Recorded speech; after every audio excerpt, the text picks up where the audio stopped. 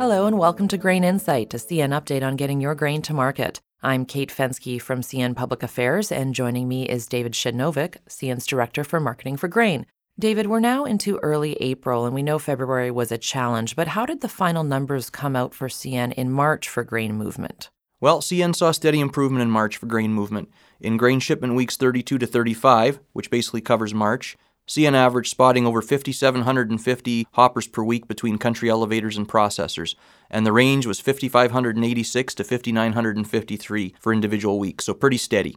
CN's consistently been spotting north of 5,000 hoppers per week at country elevators as well. Now, the 4 previous weeks in February, however, CN spotted just over 4,100 cars per week between processors and country elevators. So even though we've seen real improvement in March, we still know there's a lot of ground to be made up, and CN remains focused on maintaining the momentum that we've built up through March.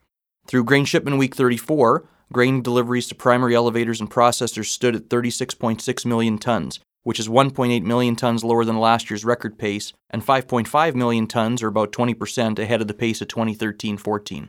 And looking at this month, the CN senior executive is meeting with producers and other industry stakeholders across the prairies to not only hear their concerns, but also to discuss plans for the longer-term movement of grain and looking at how we can work together going forward. Now, David, last time we spoke, when we're looking at Thunder Bay, the first Lakers were about to load there. What's happened since then? It's been a bit of a slow start to the shipping season outbound at Thunder Bay. The first vessel in to load was the CSL Welland, and it was alongside G3's terminal loading grain on March 27th. But by April 1st, just 3 grain vessels had been loading in Thunder Bay. Ice conditions on Lake Superior as of early April were still not good, and the cold weather at the end of March into the first week of April really slowed the melt on Superior, so ice has definitely been an issue. Can you give us the lay of the land as to the players in Thunder Bay? Sure.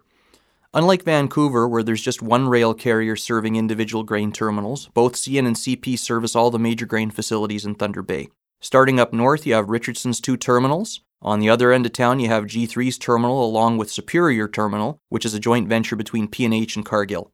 There's also a small facility on the Mission River called Western Grain. And in the middle of town, you have Viterra A and B House along with Canada Malting. You know, the eastern grain supply chain is pretty interesting. You have direct grain exports ex-Thunder Bay on Salties. You have Lakers transporting grain from places like Thunder Bay and Duluth to transfer elevators on the St. Lawrence. And then there are direct rail shipments from Western Canada to transfer elevators in Montreal, Three Rivers, and Quebec City.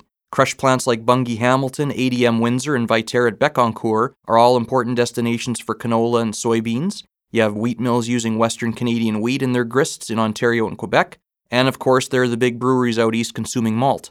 And those Lakers just don't handle grain. For example, iron ore is a big business still, with shipments from places like Duluth and Two Harbors to steel mills on the lakes, as well as for shipment to Quebec City for transshipment onto ocean-going vessels. And it sounds like there will be a pretty good export ore program this year. Thanks for your time, David. For real-time updates, please visit us at cn.ca or find us on Twitter at CN Railway. Thanks for listening to Grain Insight, an update from CN.